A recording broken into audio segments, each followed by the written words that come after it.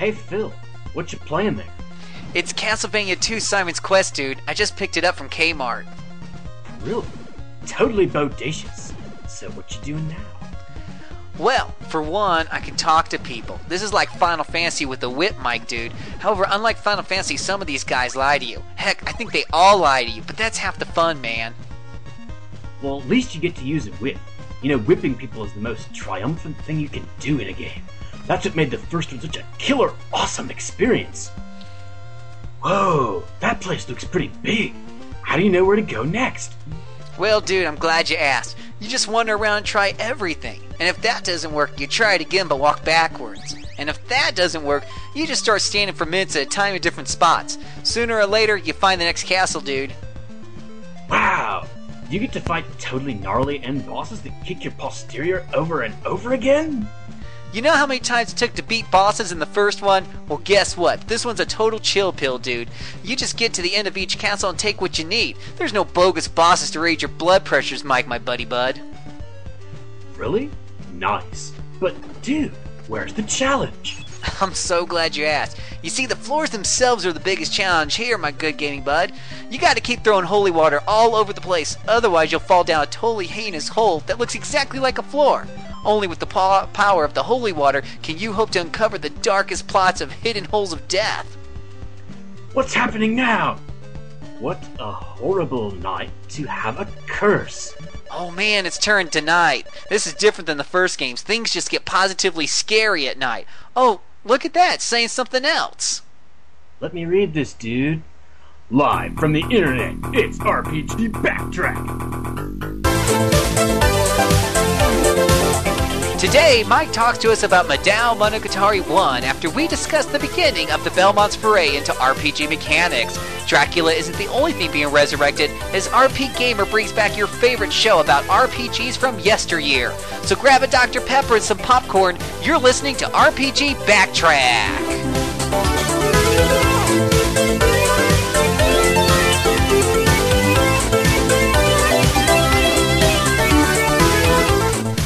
Welcome everybody to episode number 11 of RPG Backtrack, The Rebirth. My name is Phil and I'm here with my other friend Mr. Mike. We're the hosts. How you doing today, Mike? Perfectly adequate without being exceptional in any way. That sounds fun and exciting. And we also have a special guest with us today, Mr. Tom. How are you? I'm doing great. Awesome, and hopefully if we're real lucky, somebody else will come by and visit us later on today. We'll see how it works out as we go through the podcast. This is the RPG Backtrack Rebirth. For those of you who haven't checked it out before, if you go to rpgamer.com, on the left side there's a link for RPG Backtrack.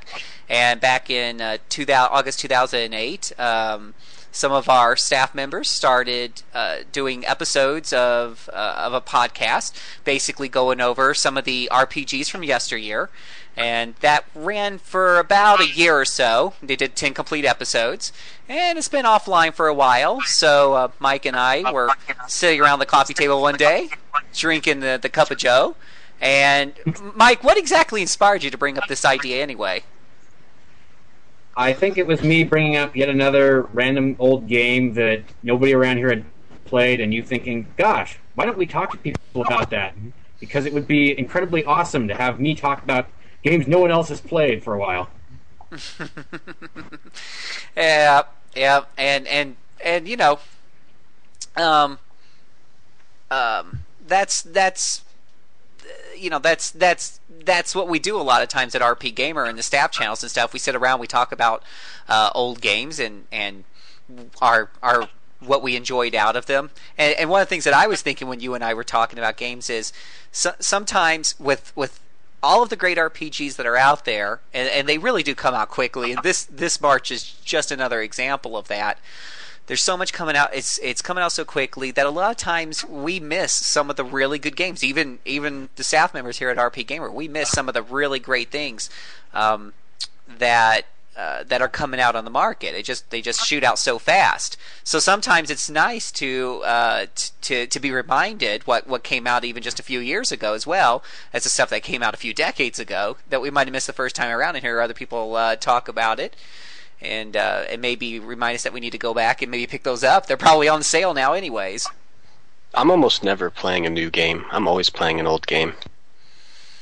I've been finding myself doing a lot of that lately as well. Been spending a lot more time with the older games than the new games, and not 100% sure why that is. Is it just the fact that old games are really that much better, or is it because the new games are so expensive? Why do you think we do that? Well, if you look at RPGs, I mean, most people's favorites are from, Super Nintendo, PlayStation 1 era. If you look at newer RPGs, Last Remnant, Star Ocean, they just don't reach the same level of quality for some reason, overall. So, I don't know, the older ones are just more fun. I think they're a lot longer, deeper. More to them, better battle systems, stuff like that. What do you think, Mike? I think that's a part of it. I think also nostalgia is at play here, especially when you start factoring in games that you haven't played in a long time that you don't remember very fondly. As for new games, well, they're expensive. That's the bottom line. That's true too. Do I want to pay? What is a new 360 game? $60? Yeah. Or do I want to hunt around on, say, the Virtual Console for an $8 Super Nintendo game that will probably be just as fun? Well, let's not get into that. Let's just say that you can have just as good a time with a good game for $8 as you can for a new game for $60. And maybe if you have hundreds of dollars lying around, then go for it. Play nothing but new stuff. If you don't, then check out the old stuff, and you just might be happily surprised. That's very true. I remember, just as a prime example, and not that it's necessarily an RPG, but you do get to make some choices. Infamous came out for the PS3 in May for $60. And at the time, I didn't have a spare $60 to go and plop down that game. I'd already bought too many games around that time or whatnot, so it kind of flew right by my radar. And then today, a friend of mine mentioned something about it, and I went and looked on Amazon, and I found it for $25. That I can afford. And I'll just have just as much fun with it now as I would have got it when it came out new, but it costs a lot less.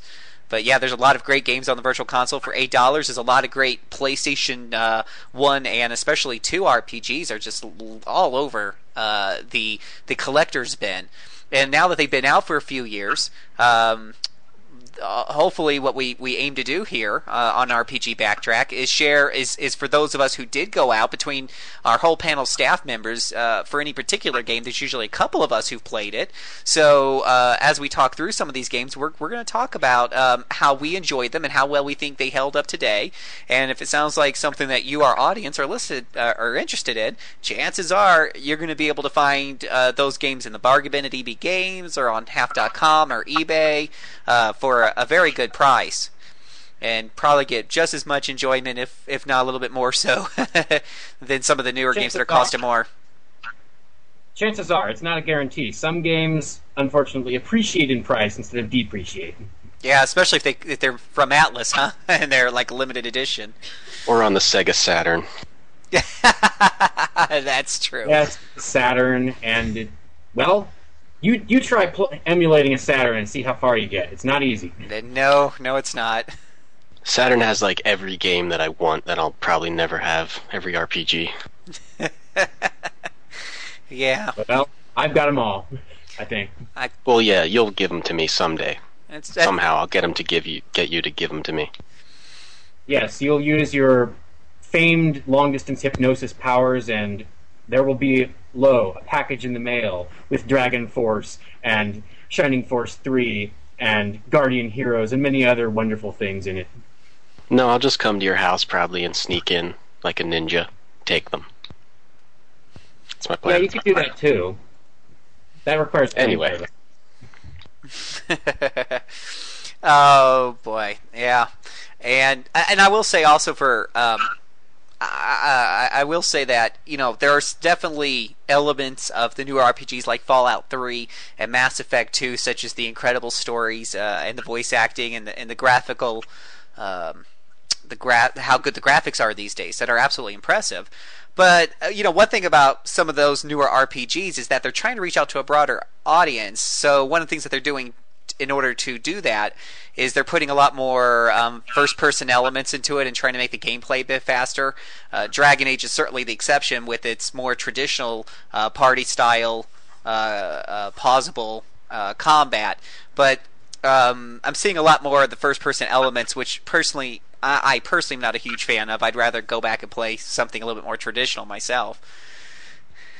And even if you look at Dragon Age, it sort of has a simpler interface than Baldur's Gate, which it is a spiritual sequel to. It sort of combines the WoW interface, the World of Warcraft interface, with the Baldur's Gate style combat. So even there you can see how they were going for a broader audience, at least in my opinion. Maybe they were just, trying a different combat system, but I think personally that they were trying to, reach an audience that probably wouldn't have handled the Baldur's Gate more complicated battle system. And I think that's good if that's what gets them more game sales. They're a business and whatnot. I think that's awesome at the end of the day. And there's a lot of other things that I like about that title which draw me to it. But sometimes I just want something that's that lets me nerd out, that lets me really get into some hardcore RPGing, which for me is more about the combat and the number crunching and the detailed inventorying and stuff like that. So it's nice to talk about these old games and to go back and revisit them and stuff, because sometimes they have those elements that are just too old school, I guess, for I guess gamers these days, or some gamers anyways. So that's kind of an overview. What you're going to hear at RPG Backtrack, we're going to do a good mix of what we consider some of the yesteryear titles, those titles that come from the last era of gaming, basically your PlayStation 2 games and your Xbox games, your PC games between those years of around 2001 up to about 2007 or 8. And you're going to get a mix of those, and we're going to with a good mix of what we consider the legacy titles, those games from a decade or two ago. We'll also be doing shows about series of games. Like today, we're going to be talking about Castlevania, and it's the first of a 3-part series about the Castlevania, or what we call the Metroidvania line of games, which we'll talk about in a few minutes. So, for that, because Konami made so blasted many of them. I know. Oh my gosh, yeah. So we definitely got a lot to talk about there. We'll also one of the features of our shows, we'll also be doing Mike's Import Corner, where Mike will talk to us about some of his. Well, tell us about your Import Corner, Mike. Let you talk about that. Well, I'm apparently the only one on RPG staff, well, except for Gaijin Monogatari, and he doesn't count because he actually lives in Japan, who plays imports a lot. And why I did that in the first place, I don't really remember. I just remember thinking, gosh, I hear about all these good games, and I own the system for them, and so what if I can't read it? I can still play it, and for the most part that works. Sometimes it doesn't, and I have to consult a FAQ, because, let's face it, my Japanese skills are not that good, even after playing dozens of games in that language. But it's been a good, going on 9 years, I think, since I first picked up an import and played it, and I like them. For me, it's a little more complicated to play an import, but it doesn't really bother me not to understand the plot. And I'm sure that one of the things you'll help talk us through as you're talking about some of these games in your import corner, maybe you can tell us some of the secrets. I know with some of the consoles, you don't need to do anything special to play some of these imports other than buy the import game, but I know with other ones might require a little bit more work as far as modding or something. Well, if anything cartridge-based, it's very, very easy to get an import to play. Anything disc-based gets a lot more complicated. Ah, well, that's easy to remember. We'll also have opportunities in the show for Q's and A's. RP Gamer has a very robust forum, and there'll be a thread on each show where you can comment on the shows that are going up and ask us questions for that we'll go ahead and play and answer on the future podcast. And we also like to throw in a contest every now and then. We'll be doing one at the end of this show, so make sure you listen through, and you might win yourself a special prize, which we'll talk about later on. So, Ooh. Yeah, woohoo! free elite loot. Everyone loves elite loot. I'm going to have to sign up for the forums under an assumed name. Am I supposed to put out that little disclaimer? Staff members of RP Gamer are not eligible for participation in contest. But we only get paid a penny a day. You get a penny? I don't get a penny. What did you get a penny? I want my penny. I wasn't supposed to say that, I don't think. Oh, man, I want a penny. I guess we have to officially unhear what we just heard, so... What did you say, Tom? I can't remember. I didn't say anything. Okay, that's fine. All right. Huh, Yeah. I thought he said something for a second there. Nope. Oh, I do not get a penny a day. there you go. Well, one of the things that we, Mike and myself, we're the permanent hosts of the show. You're going to pretty much hear us on just about every one of these episodes here of RPG Backtrack. But we'd also like to, as we bring guests, which we're going to be for the most part staff members from RP Gamer that have experience with the games that we're talking about, as well as maybe some guests from outside the staff member list. We like to take a little bit of time to get to know them and whatnot. So our first guest today, Mr. Tom, why don't you tell us a little bit about yourself, Tom, to the audience? Let them know who you are, what you do at RP Gamer. Give us a little bit of your history and what you look for in an RPG. Okay, well, I was started as an intern for RP Gamer, technically. I don't know if I might have been the first intern or whatever, but I don't know, technically everyone's an intern, I think. I think so. But I wrote news, and I did lots of news and some reviews, and I still do, reviews when I can of, random, cruddy games. I'm doing I just wrote a Monster Hunter Freedom Unite review, and I don't know, I do random stuff. I try to help out. And I also write sarcastic and misunderstood news on another gaming site, but I'll keep that a secret for now. My gaming history, I've been playing games for a very, very long time, my entire life. Probably got hooked on RPGs through Final Fantasy Legend on the Game Boy. All three of them. They were probably some of my favorite games of all the time from a nostalgia point of view. Probably if I went back and played them now, I probably wouldn't like them as much.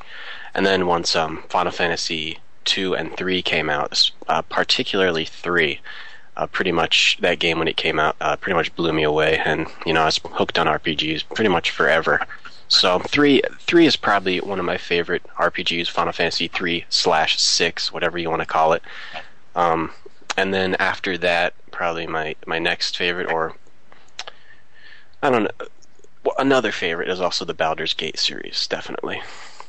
So, I like all types of games, all types of RPGs. I'll play any type of game. I like, really hardcore tactical strategy, lighter action games, anything. But mostly things, RPGs that make you think a little deeper, more tactical type systems I like a lot, so. So, would you say that the element of the RPG that's the most important to you is the combat system, then? I would say it's definitely one of the most important. Yeah, like Dragon Quest, you can kind of forgive it because it's meant to be sort of simpler. But yeah, I definitely like more than just hit fight and over and over. Those are my favorite things to rant on occasionally about some of the traditional RPGs where our battle systems where really you just need to keep pressing hit and fight over and over again, and it gets you through a majority of the battles. But it's funny, like you said, I tend to forgive that with Dragon Warrior games for some reason more than any other title. Yeah, I mean, the times that it gets really annoying is when battles move slowly. Dragon Quest, I think you can forgive it or it can be forgiven, is because the battles move so quickly. Like you can get in and out of a battle really very, very quickly. As opposed to I just started Crimson Gem Saga, and the battles move so slowly, I don't know, because of loading, and it just kind of, I don't even want to play it anymore. I played it for a couple hours and I'm just like, no, I don't think I can do it. Yeah, it kind of reminds me of Ogre Battle. I had originally played that on the Super Nintendo, and one of the elements of that game is that you get into a lot of fast, small battles. Well, later on the PlayStation 1, I got that edition for it, and what drove me crazy was that before every single battle, it felt the need to take a few seconds to load. You multiply that by the fact that you literally get into dozens and dozens of fights on each board, which normally would only last about an hour for each board, and now it's an hour and a half because most of that is loading time. Yeah. It slows down the pacing of that particular title, and it made it very undesirable for me to play.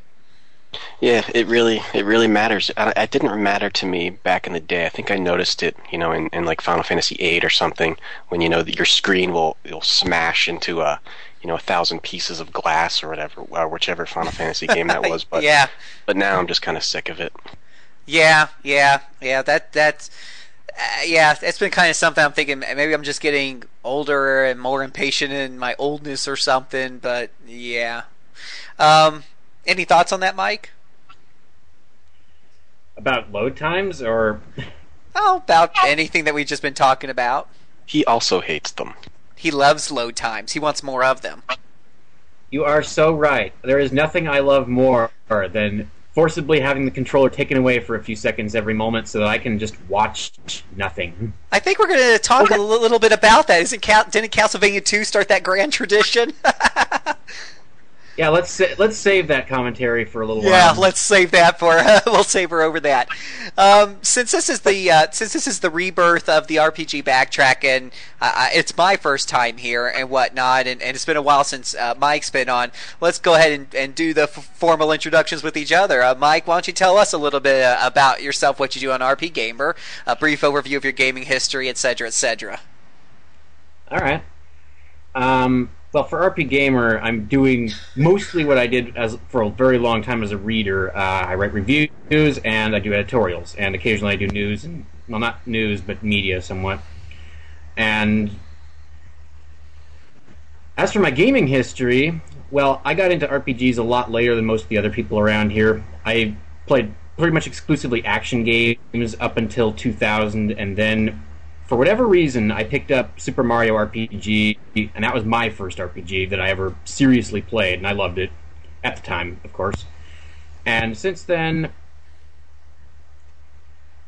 yeah, we can probably blame eBay a lot for my current habits of trying out numerous games on old systems, because in 2000, I augmented my Sega Genesis, which was the only system I had at the time, with a Super Nintendo, and promptly picked up a good 40 games or so on eBay and tried to play them all. Dang. And I picked up another 40 games or so for the Genesis, which I'd never played before and was curious about.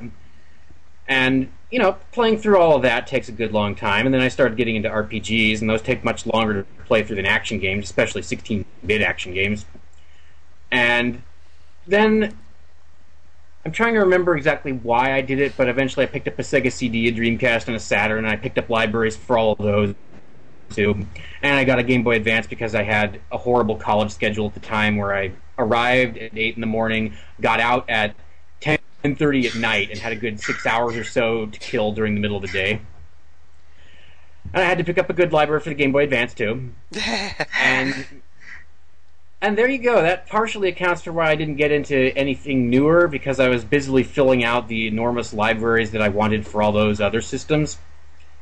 And as for my personal favorite, that would be Shining Force 3, which we talked about on a previous Backtrack, and let it be said that I have never forgiven Sega for its utter stupidity in handling that game, nor will I, because, let's face it, Sega has not done anything in recent years that deserves forgiveness. Now, I don't recall the details of that particular Backtrack, but I was a big fan of Shining Force 1 and 2 on the Genesis, and I was looking forward to more, but did that one ever come out? Because I don't recall ever playing 3. 3 only came out on the Saturn, and it looks like it's only going to be on the Saturn forevermore. That's a shame. It came out in 3 parts. Each one depicts one-third of the entire story from a different main character's standpoint. Right. Which in 97, 98 was pretty avant-garde. You didn't see that in the late 90s. Well, Sega of America had, for some reason, decided that it was only going to bring out 4 more games for the Saturn, and then it was going to let the system sit around for a year until the Dreamcast came out over here. And one of those 4 games was Shining Force 3 Scenario 1, but Sega just decided, nope, you don't need to know how the rest of this game plays out. You're going to get Scenario 1 and you're going to like it, and then you get nothing else on the Saturn. Oh, that's right. I remember that now. I remember that. But you can import your data, because things change based on what you did in Scenarios 1 and 2. Mm-hmm. So you can import it easily enough into Scenarios 2 and 3 and play them, and they play exactly like the first one. You won't understand the plot very well, but there's a translation online to help you with that. And let's face it, Shining Force is made to be played, and it's fun. and it's good. Yeah, I mean, I pronounce Shining Force good. It is good. Well, I really did enjoy Shining Force, so I'll definitely give you an endorsement there. And I want to piggyback on that, but before I do, I just want to ask you along those lines. And what do you feel? What are your favorite elements of a typical RPG? You know, I should say combat, because if I play a lot of imports, that's obviously what I'm into. But there have been a few games where the plot drew me in when the combat didn't do so much. I'm going to throw the Sakura Taisen series in here. Let's face it, that one, if you try to play that without a translation handy, you're going to be pretty bored because there's a lot of text in it. But somehow I ended up loving that series. But mostly it's combat. Since that's what I'm going to be doing with the majority of the game, keep me interested and I'll be happy. Keep me bored and I'll probably fall off to sleep. Well, to pig, and I actually pretty much echo your sentiments as myself as far as what I really enjoy in an RPG. I really am more into the battle system and the character growth system more than anything else. Those elements can carry me through an RPG, even if I'm not being very engaged with the story. But at the same time, there has been a couple of times where a really great story has gotten me through a mediocre system. Like Tom, I really enjoyed Final Fantasy 3/6. 3 when I bought it for, I don't know, $70 back in the day. On my Super Nintendo, it was the story was just the most moving thing I had seen up until that point, and even as a grown man, I cried at the end. It was touching. Briefly. When Kefka died? When Kefka died? No, at the end, the 20-minute ending. Yeah, that ending, that probably is the best ending I can remember in any game. 20-minute... Go ahead. No, you go ahead. I'm done. Sorry, you're kind of breaking in and out there. Okay. I'll just interject to say that I do love Final Fantasy VI. It just occupied a place somewhere in the middle of everything I played, so that it's not my favorite game of all time, but I do love it. And good. And when when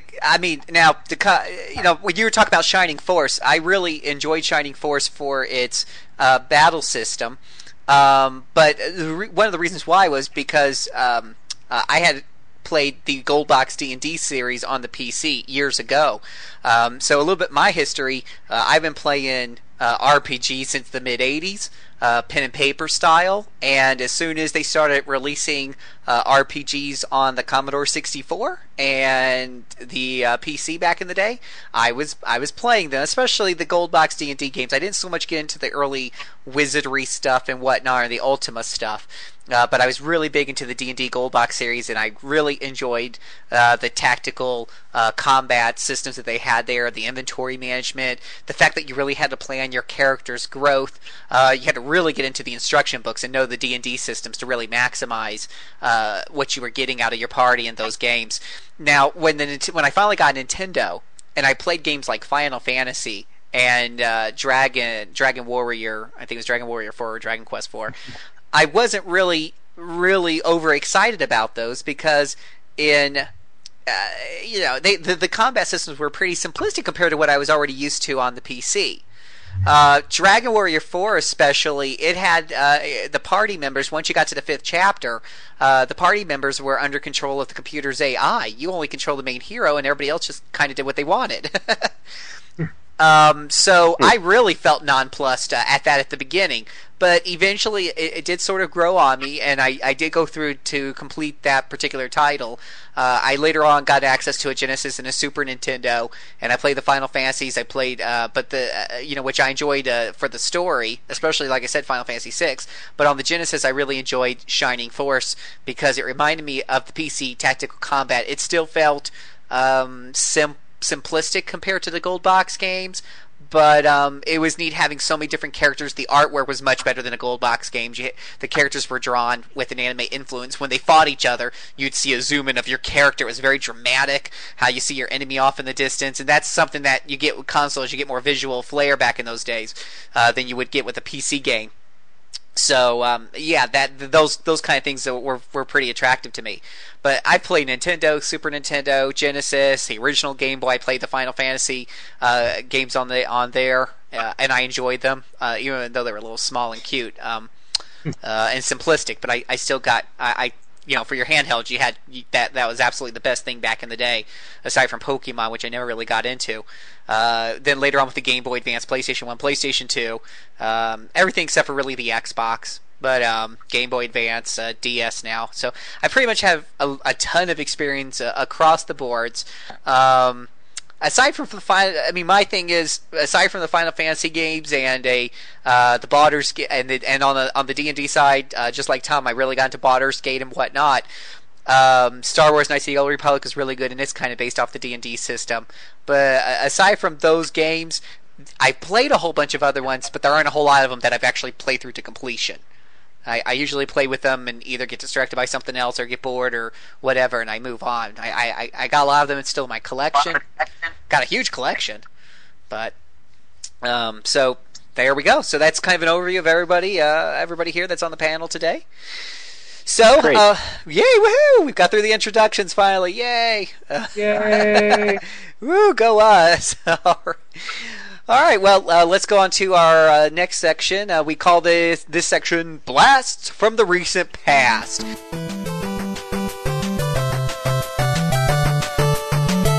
We're just take a few minutes out before we get into the meat of our main discussion on every show to kind of review games that came out this time of the year 2 years ago and whatnot. So, we know we got a lot of great games coming out this March, but let's kind of compare that to 2008. What did we have coming out for the end of February and the beginning of March back in 2008?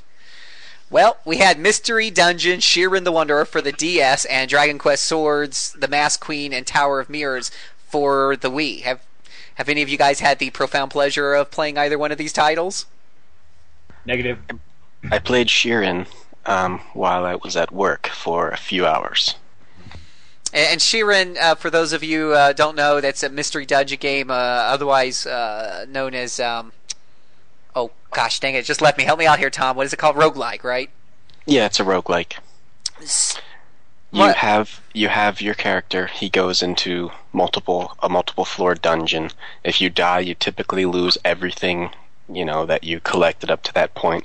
The goal is to get to the deepest level and get something, or make it to like whatever paradise is at the bottom of the dungeon. But typically very hard and lots of different items. Always upgrading your weapons. A lot of the times you'll have each time you make a movement, the monsters will move as well. So you're it's not really a real time thing like Zelda.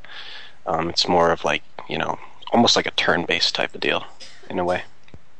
Yeah, you can kind of sit there all day and make your decision what you're going to do next, and the enemies are going to sit there and wait for you, and that definitely gives you some time to really weigh your risk and consequences before you take each step, and you really need to, because from what I understand, Tom, aren't these games pretty difficult? They tend to be, yeah. Yeah, they tend to be very brutally difficult. And I played actually this on the DS. I got it at the same time I got Yakuza, so I must have got this after its release time. But this one in particular, I remembered as I got down pretty deep, it got really tough because it wasn't unusual to get somehow confused by an enemy, lose control of your character, and then the computer will play your turns for you. And when you're confused, you really don't make great decisions, and next thing you know, you're dead. Yeah, which is probably the worst thing that can happen in a roguelike. Yeah. But I guess, technically you should have had Confuse Reflecting Armor or something. Yeah, hopefully by that time you found something to protect yourself against such status ailments. So it was definitely a lot of trial and error, getting to learn the floors, getting to learn the enemies. Very deliberate gameplay that's definitely between the hard and the brutal difficulty levels. It's certainly an acquired taste and whatnot.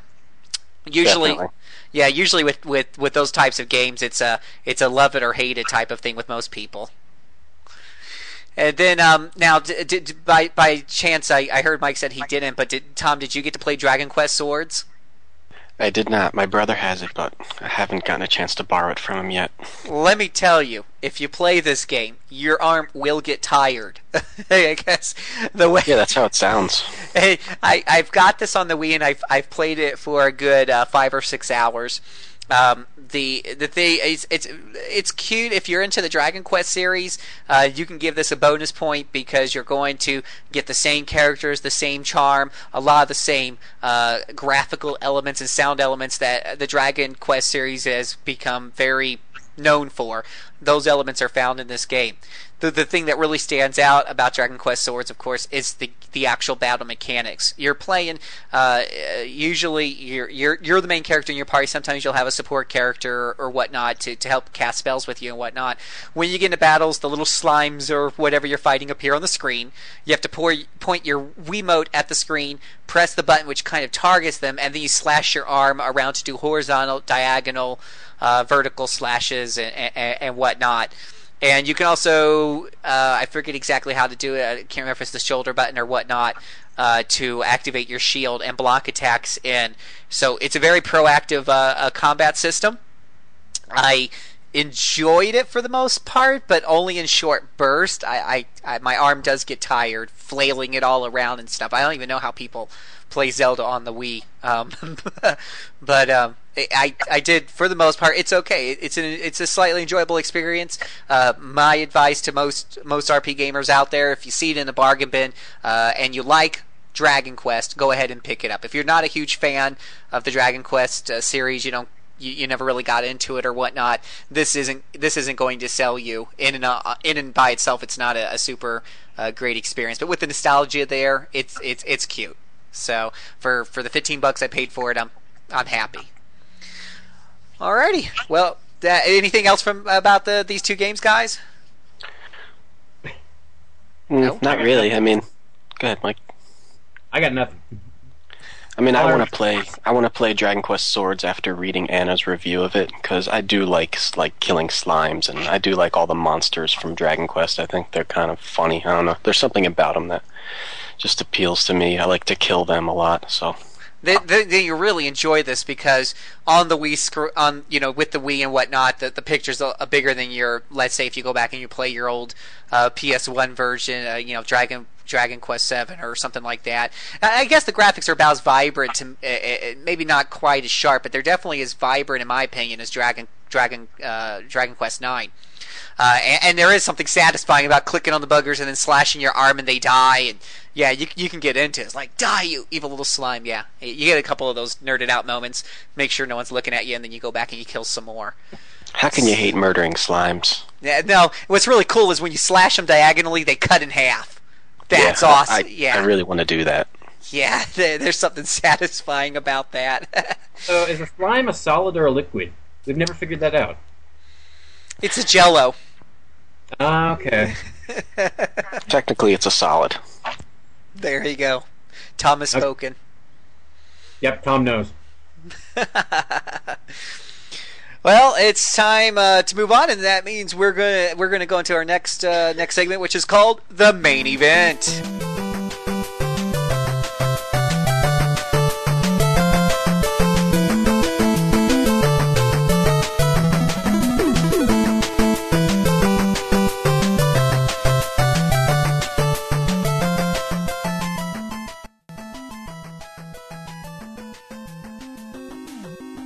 As I'm sure everyone's heard through the introduction, we are talking today about the Castlevania's earliest entries into RPG mechanics.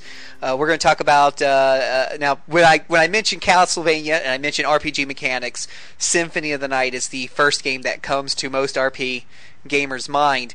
However, some people may not realize that Castlevania II: Simon's Quest actually contained quite a number of RPG elements back in the day. And I had the displeasure of playing this one as a youngin back in those days for quite a number of hours and whatnot. And Tom, didn't you also play some of this? Not back in the day, but I recently played it. I got through all of the dungeons. I just didn't make it to Dracula. I was like, I get it, and I just watched a YouTube video to show me the end. But I played just about all of it. I think YouTube is actually the best way to enjoy Castlevania 2, seconded only to watching the Angry Video Game Nerds review of it. Yeah, the real number on it. He does. When I played this back in the day and whatnot, and Council, it does get a lot of flack, and some of it's very deserved flack. But when I played it back in the day, and I had just picked it up and put it into the NES and whatnot, at first, when I saw that I could speak to people, I had statistics and inventory to manage a little bit, I was pretty excited. It was really I can't remember if I got this before Zelda 2, which also was very similar in its structure. But this was really one of the first games where I was in a side scroller and was able to talk to people and have these RPG elements that I loved from playing computer games and whatnot kind of mixed in there. The premise was pretty exciting at first. Unfortunately for me, what happened is, after going out and playing for a while, leveling a bit and whatnot, and what happened with me is that I couldn't seem to get any further. I was coming to these dead ends and really was unable to figure out what to do next. I was not privileged enough to have a subscription to Nintendo Power back in the day, so I only had a couple of issues that were given to me by friends. What was that? Aww. Power was the food of champions or something like that. Well, in an age without game facts and whatnot, boy, you need a Nintendo Power to get by some of these beasts.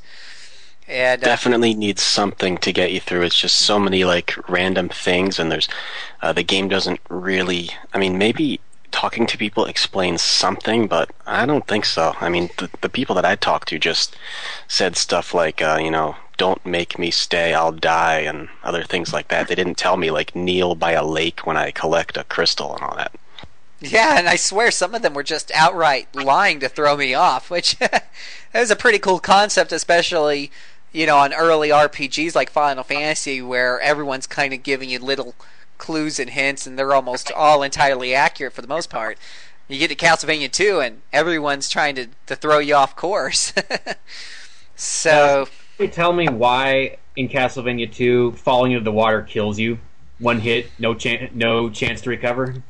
Well, the thing is, his whip is pretty heavy, and he's always wearing it around his waist, so as soon as he hits the water, he sinks like a stone. Okay. That just means that Simon Belmont needs to learn to swim, I guess. that might... Or you do the Indiana Jones and use that whip to hook onto something. Well, and in all fairness and honesty, water was actually a main means of death in many NES games back in the day, so... It's actually just blue lava. You're confused. It's not water. Blue acid. There you go. Yeah, acid or water. Yeah, acidic water. Mm-hmm. I mean, lava. Right.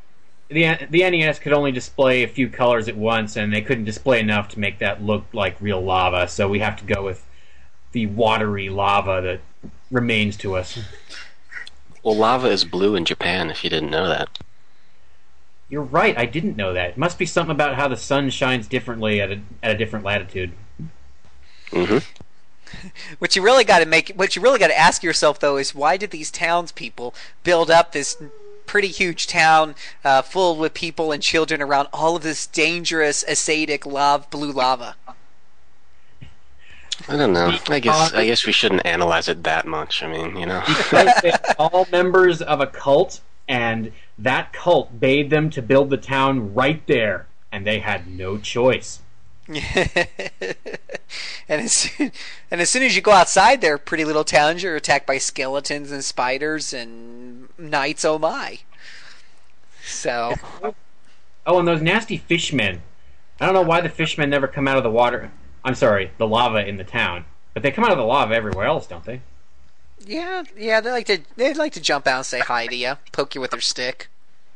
For all the negative, the how hard it was, I think the challenge was really just an effect of that era. A lot of the Nintendo games had aspects that were just you had to have Nintendo Power. You had to have your friend come over and say go under the waterfall, collect the orange hat. Then you can fly up to the castle, and I think I like what the game tried to do there at least.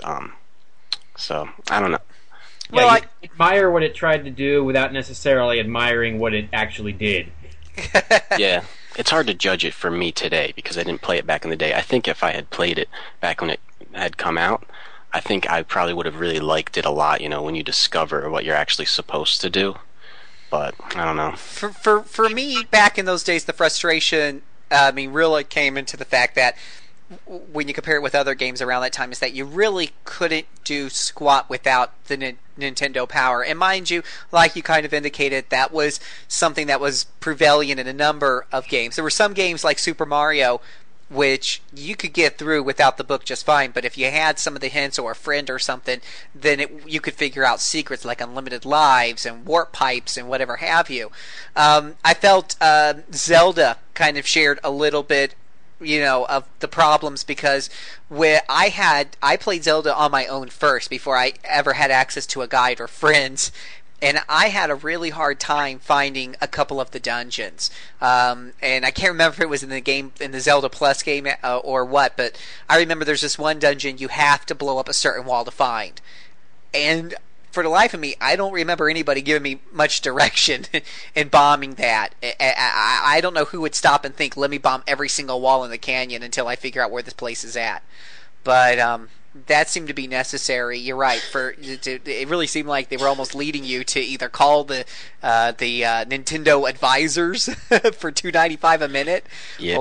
or buy the Nintendo Power Guide. And Castlevania 2 just had that in spades and spades. I mean, heck, you couldn't even walk through the dungeons without falling through lots of floors unless you hit it up with a bunch of holy water or you were looking through a guide. It was just, woof. Yeah.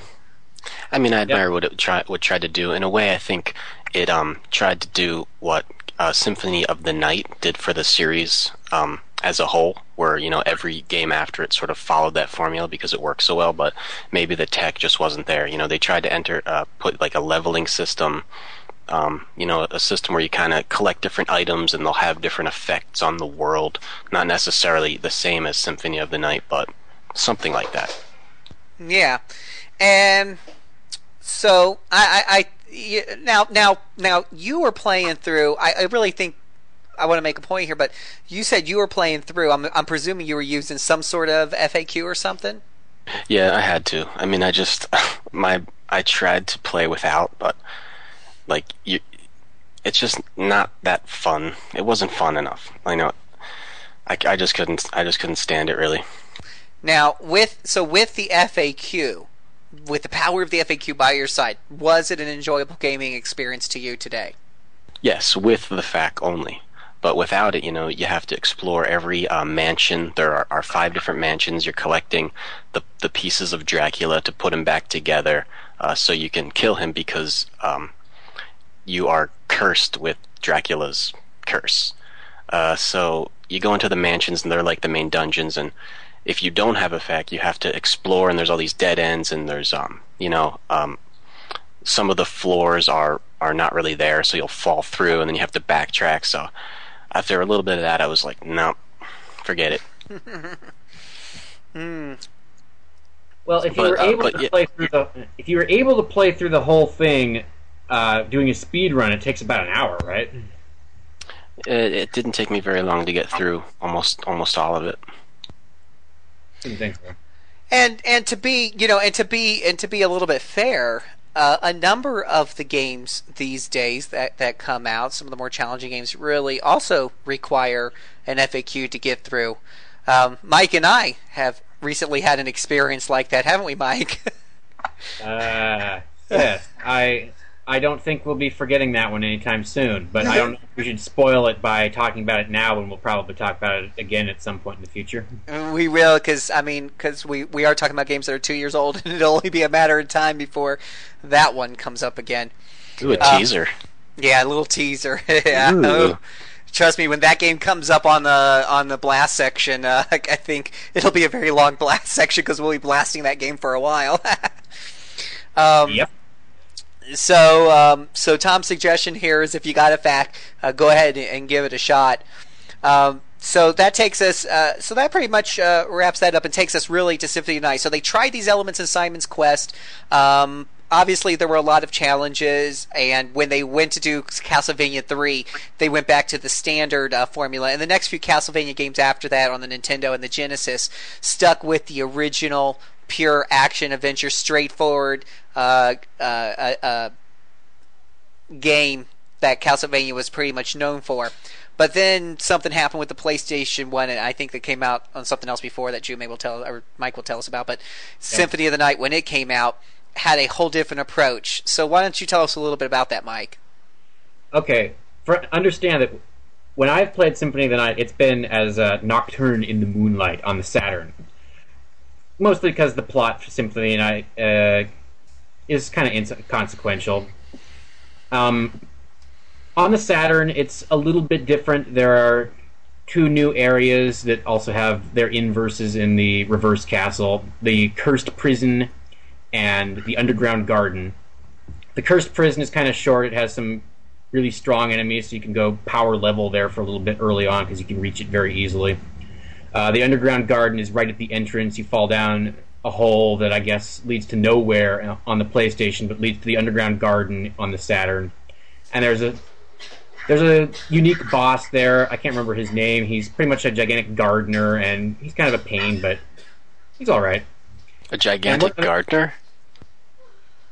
Yeah, he has a big sword. He shoots beams with it. If you hit him, he likes to shower off explosive things that make you run away real fast, or else they hurt. There are also a bunch of psycho gardeners in the Underground Garden who wield gigantic pruning shears that get in your face. Oh, and also, one big change is you fight Maria for the goggles that you see Shaft with on the Saturn, and she's pretty tough, because she uses exclusively holy weapons, and that means most of your special weapons do nothing to her, and she hits you hard. She killed me a couple of times before I could finally take her down. That's in the regular castle, right? Right. Wow. The Reverse Castle is pretty much the same, again, with Reverse, Cursed Prison, and Underground Garden. Again, with more unique enemies, and the Reverse Underground Garden has an awesome remix version of the beginning theme. And you get to play Maria in this. Is there a story reason why you fight Maria? Like, why she makes you fight her? She says something about needing to test your strength to be sure that you can handle this. Understand that I only recognized a few words, but test you and test your strength were among them, so that's the logic you're given. Okay, that makes sense. And yeah, since she is pretty tough, it's a reasonable test. If you can't take her, then Richter's might be a problem for you. Mm-hmm. So what was your impression of the game and its changes from the series and stuff when you were first tackling this, Mike? Actually, I never played much of the action Castlevanias as a kid. Don't know why that happened. It wasn't my Nintendo, so I didn't get to choose most of what was played on there. I ended up playing a lot of 1942, as I recall. So this was not my first Metroidvania. That would be Circle of the Moon, but I had heard a lot about it, and I went into it with pretty big expectations, and they were mostly met. This is an incredibly entertaining game that does an excellent job of making you want to keep exploring that castle until you fill out every last square on that map. And the only real knock I can give it is it's mostly not that hard, especially compared to all of the handheld Metroidvanias that we would see later. There are a couple of difficult bosses, like Galamoth is a real jerk, but mostly it's not that hard. To me. I found it pretty easy. Yeah. Well, Phil didn't necessarily, but he's not your typical action gamer anyway. No, oh gosh, good gravy. I just mentioned that to you in passing because at the moment you talking to me, I just, bit the bullet on this stupid bird a couple of times. Doesn't mean I think the game's hard. So, Phil, you're not very good at games, huh? Yeah, I guess not. I guess Mike has spoken. I hang my head in humility. Yeah. But I beat every Ratchet and Clank. That's an action game. Mm. Well, if the bird you're talking about is the one I remember, I found that if you keep hitting it, it reacts every time you hit it, so that eventually you'll beat it. And I guess it reacts by breathing fire that takes off 20 hit points. It's real cute. Well, that's just how lovable the bird is. And then Most birds won't do that for you. After that, it poops out a couple of eggs, and its little birdlings come out and attack me for a few hit points. It's real cute. Should we give an overview of Symphony of the Night? Well, actually, I was just about to ask you to do that, Mr. Tom. Take it away. Okay, well, the previous Castlevania games starred a member of the Belmont family, at least as far as I know, maybe mostly they did. And the previous one starred, I believe, Richter, right? And he killed Dracula, but all of a sudden the castle, he destroyed Dracula's castle, whatever, and now it's back. But you're not playing as a Belmont, you play as Alucard, who is the son of Dracula, but Dracula's, I don't know what the word here, when Dracula mated with a human woman, her name is Lisa, and they created Alucard, and he has, Dracula's castle has reappeared after 5 years. It's not supposed to appear, he only appears every 100 years, so he's back early for some reason, nobody knows why. Alucard has come to, destroy destroy his father once and for all. So, that's a basic overview. I mean, should I give away, that we've already talked about it, the inverted castle probably is the biggest moment in the game. Should we talk about it, or you want me to wait?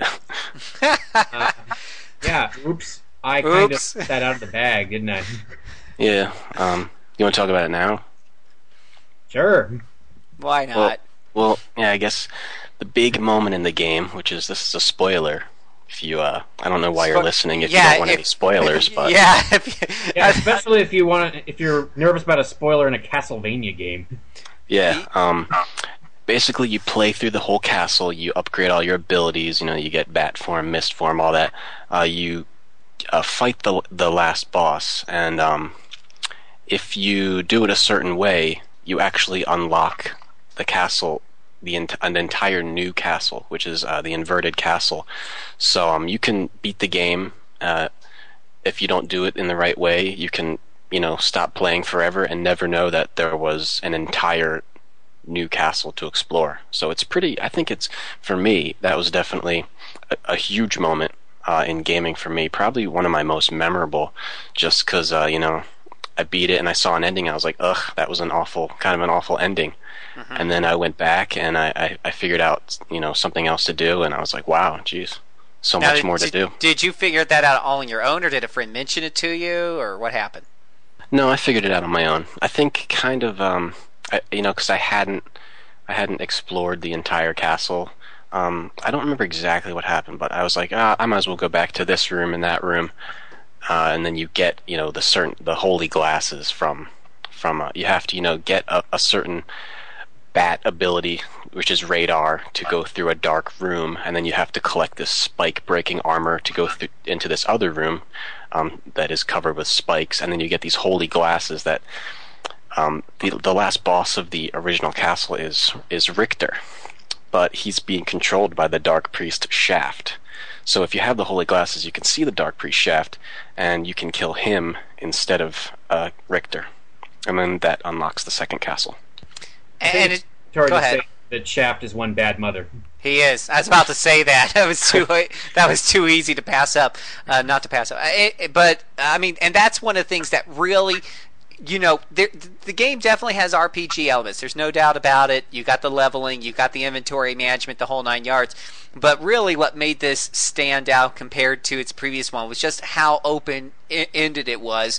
How there were just areas of the castle which were totally optional for you to get to. You could only get to them after you had certain abilities and whatnot. And if you went back and you got them, and like you said, you got the glasses and whatnot, and you completed everything, and then you went back and did it again, you get the you get a better ending. It would open up a whole entire new game, and this was something that you would see in future iterations of some of the handhelds, which we'll talk about when we talk about games like Order of Ecclesia and whatnot. This is something that happens again and again, but it's definitely one of it was definitely one of the things that I remember when the game came out on the PlayStation. When I was reading the reviews, these were some of the elements that were really praised in those reviews, and what really they said made this game a must-own game. Yeah, I mean it changed Castlevania, and that's why every game since then has basically followed the exact same formula. Using a different skill system or whatever, but basically very similar.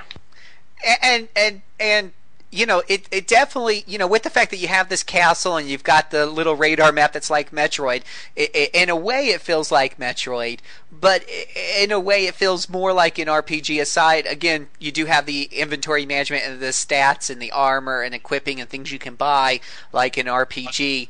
But aside from those elements, which can feel a little superficial at times, the fact that there were just areas of the castle that were so optional. I remember when I was playing Metroid, granted, you didn't have to hit every area of Metroid, and there were definitely some hidden areas where if you went and you found them, you'd get an extra energy tank or an extra missile upgrade or whatnot. But as most Metroid gamers know, the way you got the good endings in Metroid was you got through the game as quickly as possible. Then you get a really spiffy ending. You didn't necessarily open up more game or anything like that. But with the Castlevania games, it really felt like those optional areas were much more fleshed out. You'd find whole entire hallways and rooms that were totally different, which would if you did them all, like you said, it would open up an entirely new gaming experience on the end and really double that game for you.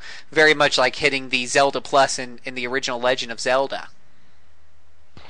Yeah, there's this entire area in Symphony of the Night that when I went back and played it again, where you get the underwater item, where you can breathe underwater or whatever.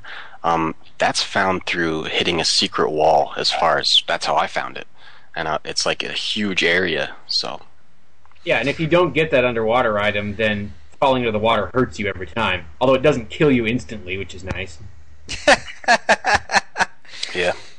Now, let me ask you guys, since you've put a lot more time into this than I have, how important are the RPG elements to Symphony of the Night?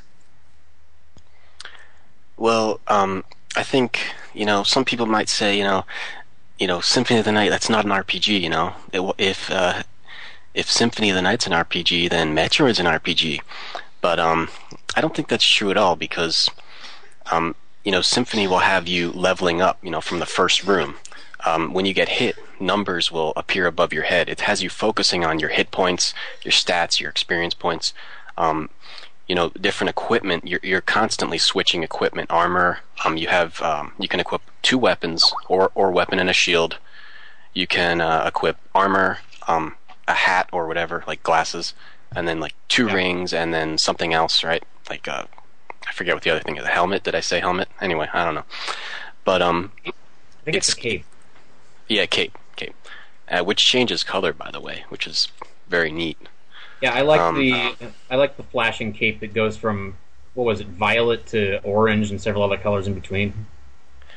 Yeah, I don't know if I got that one, but yeah, the cape. It would be cool if everything else changed its look too, like if it showed him wearing sunglasses.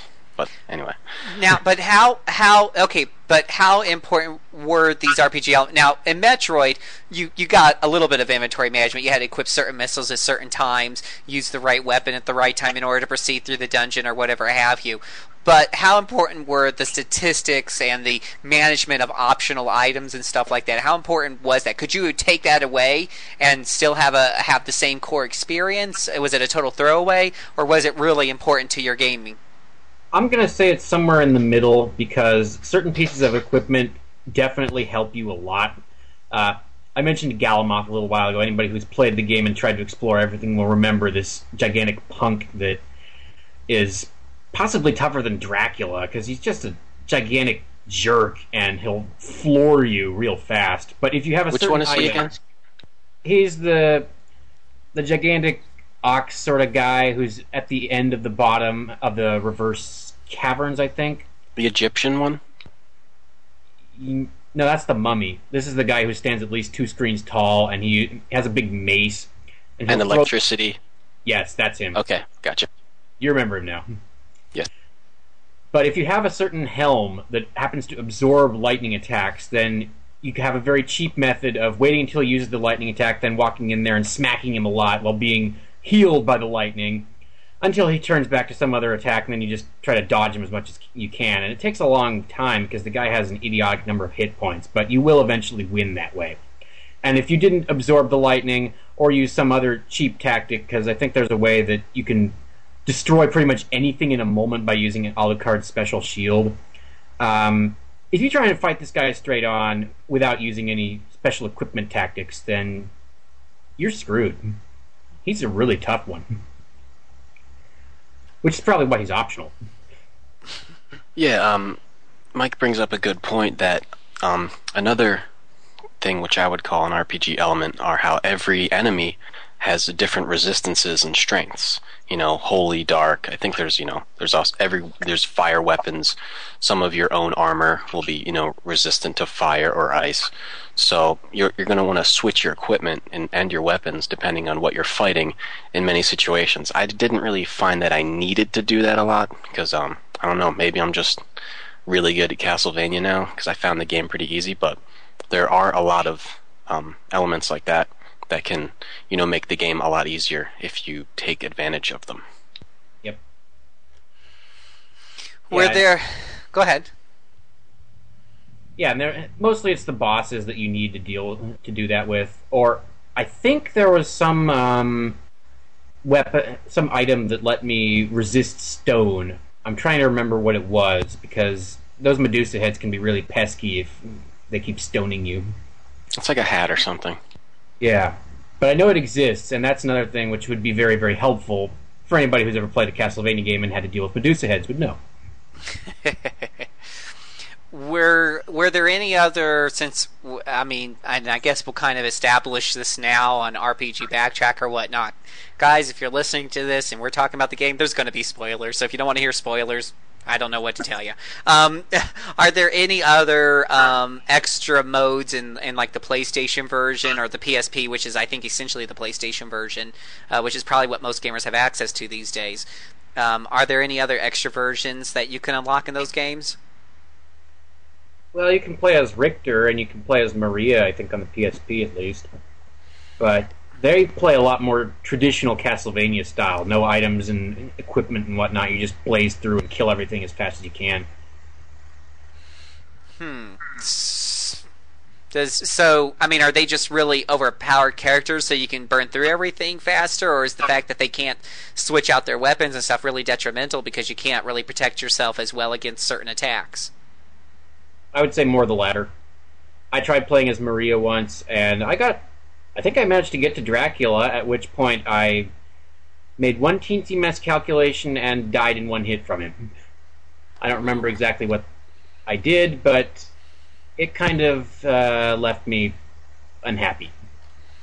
Yeah, and playing as Richter, he's definitely, you only use your whip. I guess there are some special abilities you can use, but it basically puts it back at a more traditional Castlevania game rather than the more RPG-ish one, playing as Alucard. Yeah, where you have to dodge the attacks all the time because you can only take a couple hits. Not like with Alucard when you fight Dracula and you can just screw around a lot and watch as he rips you apart, but you can use some items and heal yourself and you'll only take 20, 30 damage from each of his hits. Tell us about the voice acting. Please remember that on the Saturn, I did not experience the English voice acting. Dracula is played by Norio Wakamoto, who, well, if you know the guy, you know that he's your classic villain voice. But I understand that the English voice acting for Symphony of the Night is renowned for its certain qualities. It's really bad. Let me just if we can just give me a couple seconds of silence, I'll go ahead and put some of those clips in here right now. So let's just for a few seconds here, let's listen to some of this. Count Dracula! You have ever been the ally of humans. Have you forgotten what they did to your mother? Think you I would forget such a thing? No. Farewell, my son! Farewell, father. Believe it or not, I shall miss you. There is something funny about this wall. This is really suspicious looking. A switch. Why don't I press it and see? So, as you can probably hear, it's really something to listen to there. I hope you put "Die, monster. What do you here?" I think you put whatever Shaft says. How did you guys feel about the visuals? I think they're pretty good. Definitely, I think they're improved on the DS. But for a game that came out in '97, I think they stand up to what's being done today in 2D games. Pretty good. Yeah, what I noticed is that a lot of the enemies. I just played the game again a couple days ago so it would be fresh in my head, and I noticed almost all of the enemies in there were recycled for use in the handheld ones, pretty much without changes, which must mean that they looked pretty darn good to start with.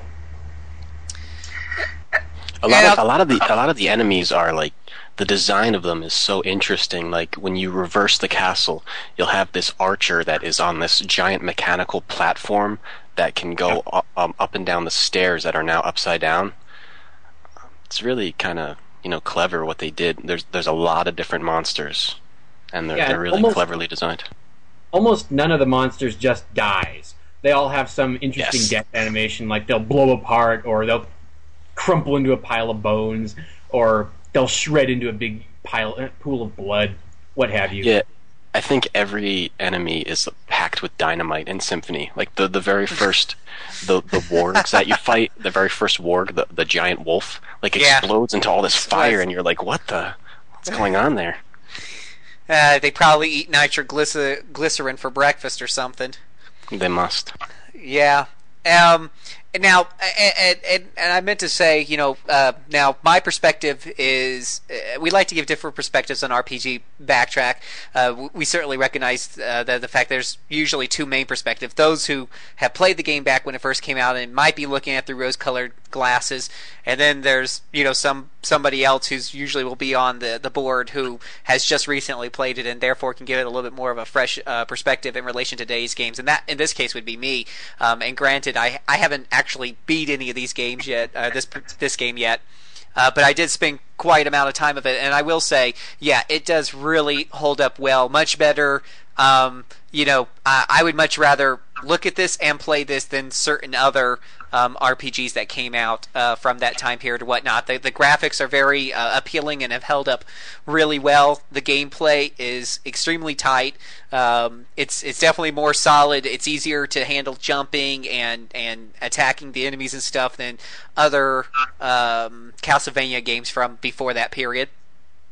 I really enjoyed the personality of the castle and whatnot, and I think you can get through this with minimal interaction with the FAQs, but I do think that you'll be able to probably enjoy it. If you're going to go back and play this, you might enjoy it a little bit more with at least a few tips from an FAQ somewhere so that you can unlock some of the optional stuff as you're going through. But for the amount of time I've been able to put into it, I've really enjoyed my experience, and I'll definitely put a little testimony out there that it definitely holds up well with age. On RP Gamer, if you take a look at our review archives, it's gotten an average of 4.33 out of 5, so definitely a game that's been universally praised even by some of our RPG reviewers and staff members. So let me go back to what I was saying a few minutes ago. Mike, you're obviously the biggest gung-ho here for this series, giving it a 5 out of 5. So why don't you give us your best sales pitch for those RP gamers who are listening who maybe haven't been convinced just yet how good this game is? Well, I should mention that I wasn't being subjected to the proofing process back when I was a reader. So I might be forced to take that down a little bit now, but not much, because it really is... Well... If you cannot stand anything action RPG, do not try this, because it it's an action RPG through and through. You need reflexes, you need timing. But if you can handle that, then it's great. It stays consistently fun to explore the castle. The music is awesome, I should mention that. The plot isn't much, but frankly for a Castlevania game it's still more involved than usual. And it's just fun to wander around that castle exploring and killing new things, because they packed that castle full of unique enemies that attack differently and keep you on your toes all the time without being too challenging like many other Castlevania games have been. So if challenge is your problem, then this is a good one to play. Yeah, that's a good sales pitch. No, but I agree with Mike, because the game just does constantly surprise you. You're constantly going to a new room that'll have like a new set of enemies. Like there's one room where there's just like a whole bunch of octopi that are like emitting ink on you, and new weapons, new this and that through the entire game. So. And there you go. And would y'all agree that this absolutely laid down some really good elements that were carried forward in future Castlevanias? 100%. All of them, yeah. Yeah. So obviously they did something right, and I would say if you're looking at getting into the series and picking up the Game Boy Advance games and the DS games, and you're one of those completionists that like to play through an entire series from beginning to end, this is actually a very good entry point to get into the Castlevania series. Start off with this one on your there's a version of it on the PSP, the PS1 version if you've got that. I don't know if it's anywhere else. It's on Xbox Live. Oh, that's right. How could I forget? Yeah. Xbox Live, absolutely. And you can buy it in stores with like Frogger and some other random Xbox Live arcade game. And it's easy enough to pick up the Game Boy Advance games, which we'll be talking about next time, and then we'll talk about the DS games on the show after that. So, alrighty. All right. Well, let's go ahead and move on. It's time for Mike's Import Corner.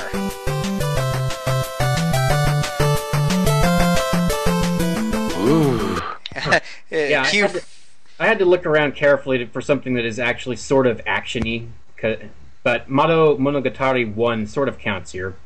Mato Monogatari, people would probably recognize if I say that it's connected to Puyo Puyo, because almost all the characters move around between those series, and they're all by the same company.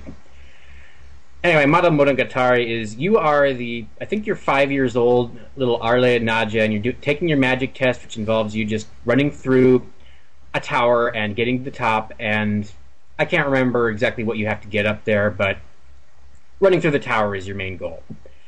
And it's on the Genesis, or I should say the Mega Drive, because it never came out over here. And it came out in 96, which is pretty late for a Genesis game. So it looks pretty good.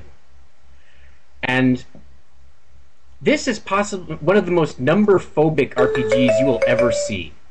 You don't see any hit points for Arla. You just see her face. And as her smile slowly dims down, she starts to kind of look tired. That means she's hurting. You don't see her level. You just have a big gold bar that takes up the bottom half of the screen, and little jewels start accumulating as you kill things, and eventually when all of the bars down there are full, you get a big sparkly effect, and she gains a level. But what level was it? Well, you better be counting, because the game's not going to tell you. Again, very, very phobic. As for combat, it's random. It's a first-person. You navigate the thing first-person, and then you get into a fight, and you play it kind of like a fighting game. You make motions on your controller and perform moves that way. Also, again, you want to know how many magic points Arla has? The game's not going to tell you. You can either do the move or you can't. But it's real generous with that, so it's not much of a problem. Does it have an equipment system and like statistics at all, or anything like that? Items. You can use items, but no equipment. Again, that would require numbers. No numbers in this game. How is she attacking? Is she just slapping the opponents, or? She uses magic spells. Okay. She's 5 years old. I don't think her slapping things would have much effect. Yeah, she just uses a little basic fire, ice storm. I can't remember what other spells there are, but there are plenty of them. And you can't see what the spells are in battle, but you can pull up a menu that shows you what everything is outside of battle, so if your memory gets a little lax, you can help yourself out that way. And mostly what is her goal in the game? Like, the story-wise? She has to pass her magic test so that she qualifies for first-level mage or whatever she's trying to be. Again, she's 5. You can't expect too much skill from a 5-year-old. That's fair. And I guess in this world, they shove all 5-year-olds into gigantic dungeons with, well, lots of characters from Puyo Puyo, like Skeleton Tea, or the truly frightening Suke Todora, which is a fish with a baby's arms and legs. Nice. Now here's what I'm confused about. Did Puyo Puyo come first, or did this come first? This came first, actually. And then and then I guess Compile decided, well, we haven't done puzzle games, and there seems to be a niche for 2-player action, so let's do that. So do you think this game lay down any groundwork for something later on? Not really. I don't think it was that much of a success. The Mega Drive wasn't nearly as big as the Super Famicom in Japan, and it came out right at the end of the system's life cycle anyway. And the only other Monogatari RPG that came out after this one wasn't an action RPG at all, but I'll talk about that some other day. Fair enough. Well, anything else? It's a fairly easy import. Again, there's not a whole lot of text in here. There are some puzzles that you may need to consult a FAQ for, but it's not that hard, honestly. And you can save at any point, which is very nice, because even today, not all games let you save anywhere. No, a few come to mind. Yeah. So would you recommend this, Mike, or is this an import or a non-import? Well, I gave it a 3 when I reviewed it, so really, if you're on the fence, if this sounds interesting, you'll probably like it. If what I've just said holds no interest whatsoever, don't bother. If you like 5-year-olds and slimes, what do you think? You'll probably like it, because it is cute. The Puyo Puyo characters are many things, but uncute is usually not one of them. Something for us to wrap our minds around tonight. Normally, don't think too deeply about that, please. We don't want to get into illegal territory. Yeah, we're going to have somebody knocking on Mike's door here tonight. Normally we'd have some Q&As at this point, but since this is our first Rebirth podcast here, we really don't have any. But we definitely encourage everybody to leave your comments or write us questions or whatnot. You can leave those questions or comments on the boards, or you can, I guess you could email us. Mike, what's your email address? Do you have an RP Gamer address? Yeah, you can send it to jumesin@rpgamer.com, or you can send it to the email that I check more often, which is albertodyssey@hotmail. Okay. And that. We're going to get those are going to be some important email addresses because it's time for our contest, Mike. I know. Yeah. So we've talked a lot about Castlevania, and so our contest this week will be for a PSP version of Castlevania Chronicles, which includes an unlockable Symphony of the Night in there, so you can experience that in all of its handheld glory. And Mike is going to explain to us details of his little contest and give you the questions. So go ahead, take it away, Mike. Well, to further prove that Konami's port of Symphony of the Night on the Saturn wasn't all it could have been, they didn't do any additional math. So that instead of 200.6% for complete castle mapping, which you get on the PlayStation version, there's a different number if you complete all the map on the Saturn version. And if you come up with that number, you get Castlevania Chronicles. There you go. Now, how will you be choosing the winner from those responses? Is it the first person who gives you the correct answer, or how are you going to do that? First come, first served, I say. So the first person to email Mike with the correct answer. Can you give us that email address again? AlbertOdyssey@hotmail. There you go. And that's all one word, Albert Odyssey, no periods or anything? Correct. Okay. So give Mike the correct answer, and make sure that when you're we'll go ahead and say if you get the correct answer, Mike will email you back, let you know you're the winner, and then at that point you can mail him the address, and we will quickly and swiftly, when we get around to it, mail out your copy of Castlevania Chronicles for the PSP. But don't bother, because I've already sent the email. Oh, yeah. Right, Tom has... No, I'm just kidding. Do bother. Oh, shoot. Well, this has been a great little round table. I really enjoyed this. Did you guys enjoy this? I did.